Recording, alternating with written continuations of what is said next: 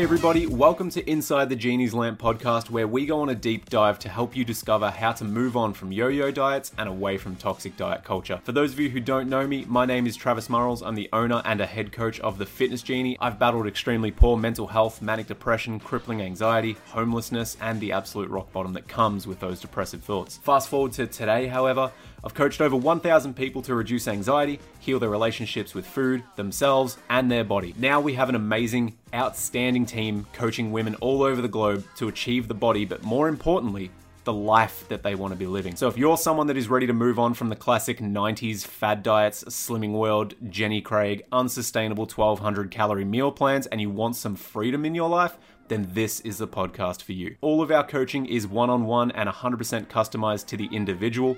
We find a middle ground to start from and build the program around the client, as opposed to trying to get a client to fit our system. We decided to say, fuck it, throw out the previous designs of the fitness industry and create something that actually works, designing it from scratch every time a new client wants to change their life and signs up. So I'm not going to keep you any longer. Don't forget to follow us on Instagram so you can engage when we're looking for feedback, ideas, discussion topics, and all that fun stuff. But otherwise, enjoy this episode of Inside the Genie's Lamp.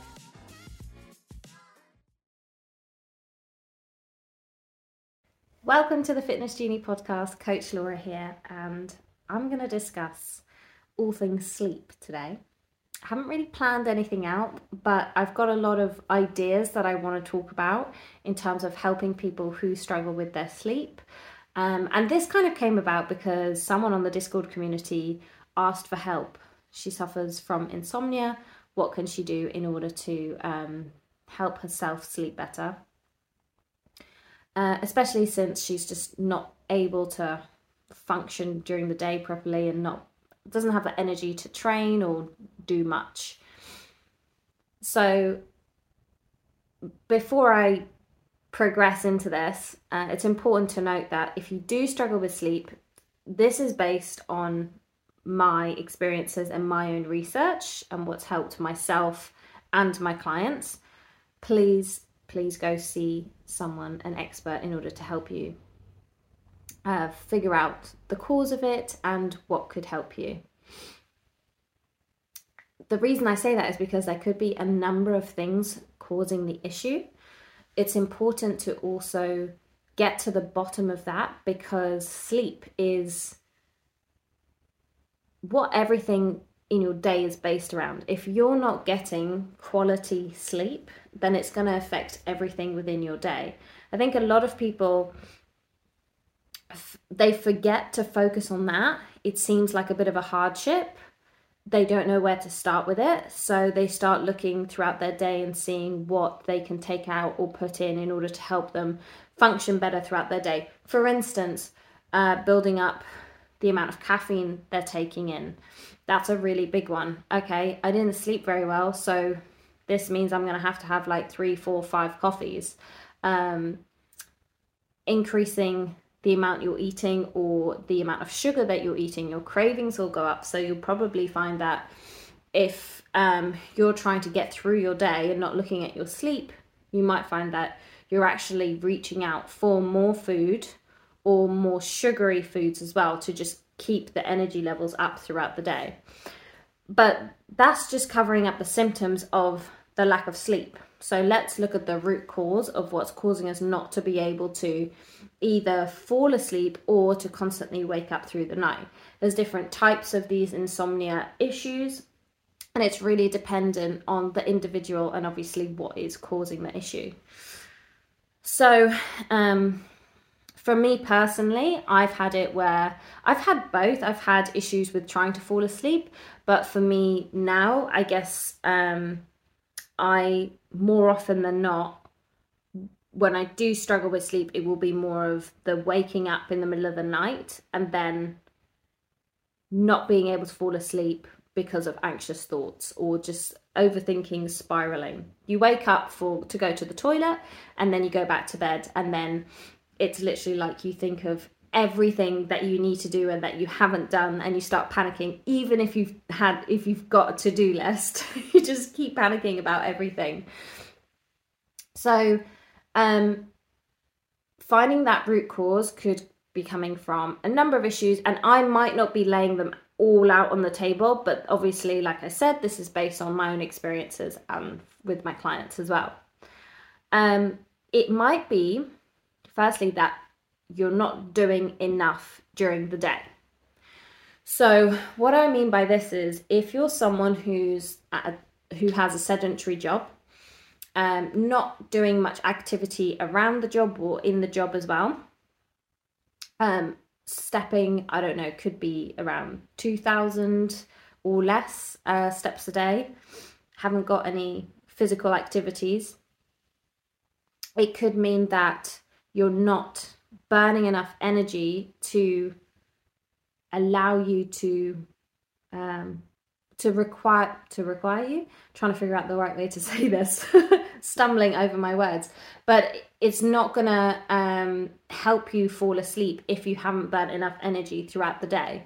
So increasing the amount of activity and productivity that you have going on will help you be able to get a better sleep. So it's a fine balance of obviously not overworking yourself and being constantly busy and being overly stressed because you've got too much going on.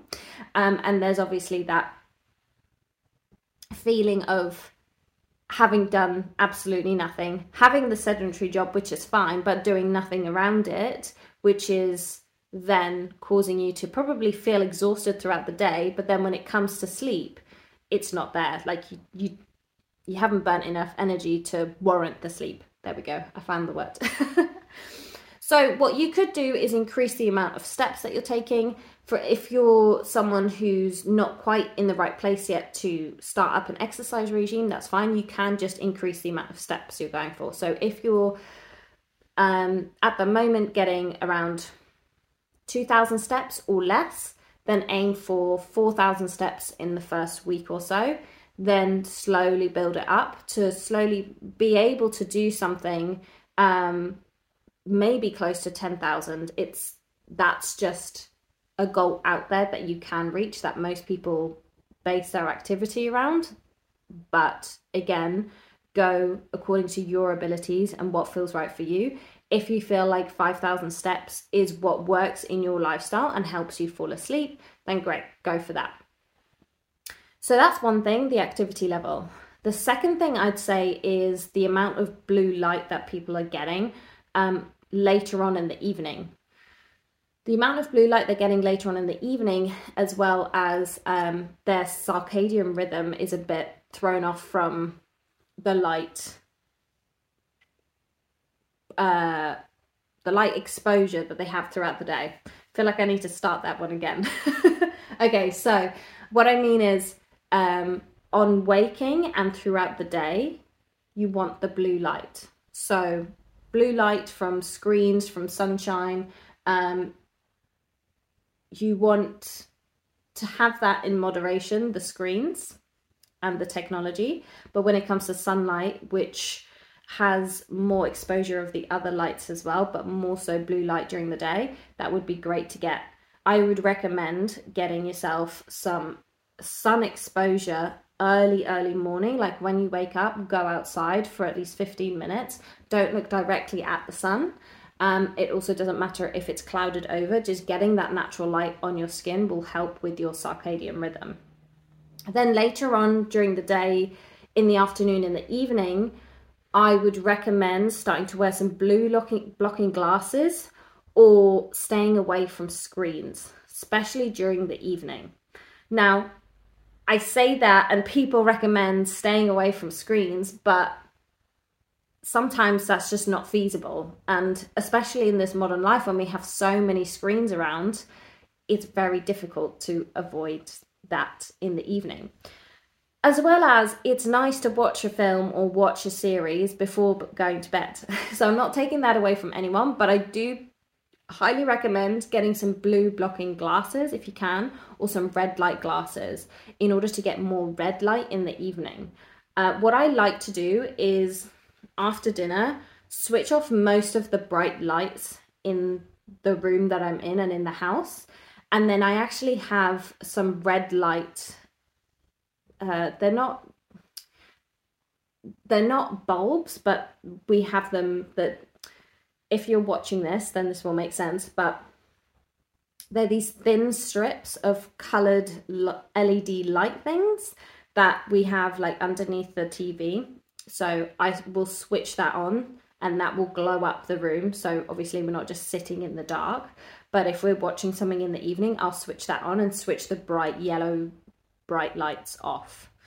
And that really helps you just calm down and kind of complement the rhythm of your day to get you ready for sleep.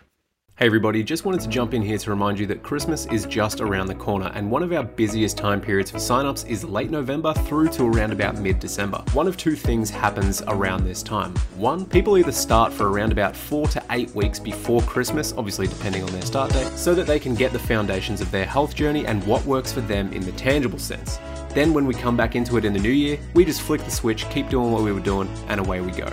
Or, number two, what's most common for clients of mine is they lay down their deposit and start paying off the program now so that their payment schedule is extended, which helps out the budget a lot. From there, they're locked in and ready to go for when we come into the new year, knowing that they're secured, we have a start date, they have their program already in hands, they're in and they're committed to smash out the new year with a coach that is not going to let them fall into another shitty resolution thing that they've always done. This is the last quote-unquote weight loss thing that you will ever do for a resolution. We can guarantee you that because we teach our clients to make us redundant. So if you are interested in this, check out our website for details, www.thefitnessgenie.com.au, or visit the link in our Instagram bio for everything else Fitness Genie. But for now, back to the episode.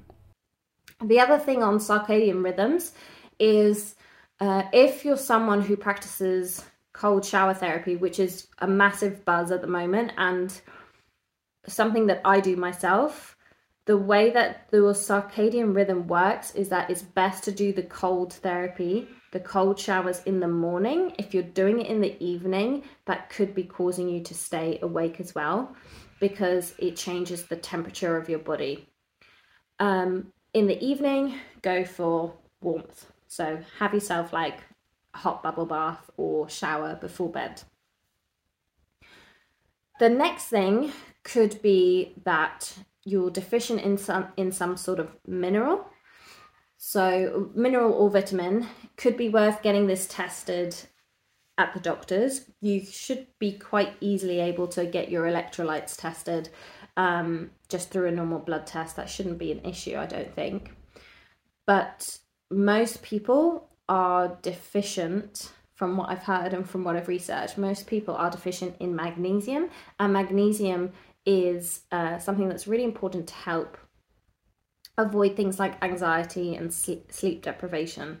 What I found when I was magnesium deficient, when I started taking it, I would take it in the evening. You can take it in the morning. I personally prefer in the evening. I will take a scoop at dinner, and then within 45 minutes to an hour, I'm like ready for bed. I'm super tired, and it tends to allow me to stay asleep throughout the night as well. I might get up once or twice in the night to go to the toilet, but that's about it. So that's something useful to know. You can easily get magnesium in pharmacies and online, and they're often bound with something else. So you can get like magnesium glycinate or citrate or whatever, and that's just, I'm going to say this wrong probably, so maybe don't take this as gospel, but what it's bound to, like the citrate or the glycinate, is the kind of the chemical that helps absorb it better in the body. So I personally like glycinate because glycine also helps to filter through the amount of glyphosate you have in the body, and that's for, I'm sure, another podcast, but just in terms of like the herbicides and pesticides used on our foods and products, that will help kind of filter that out of our system. So that's why I like magnesium glycinate. Again, it's totally up to you what you decide to choose. Do your own research, but see if that can help as well. There may be something else that you're deficient in. Personally, I'm not too versed with that, but it's something to look into if the other lifestyle changes are not working for you. So let's have a look. We've talked about the deficiencies. We've talked about circadian rhythms, being more active throughout the day. You might often find that, and this is the case for me, I like to do my workouts in the day or in the morning. I personally don't like working out in the evening when I'm lifting weights and building intensity, because it keeps me awake for longer. However, if you've been programmed a workout which helps you relax, like yoga or specific training, like for instance with some of my clients, I have flow state training or anxiety reducing movements, that is okay to do in the evening if it helps you kind of stay in your parasympathetic. But, or rest and digest is another way to put that. But if it's something that really hypes you up, then I recommend trying to do that in the morning or in the daytime. Obviously, for some people, that's just not possible.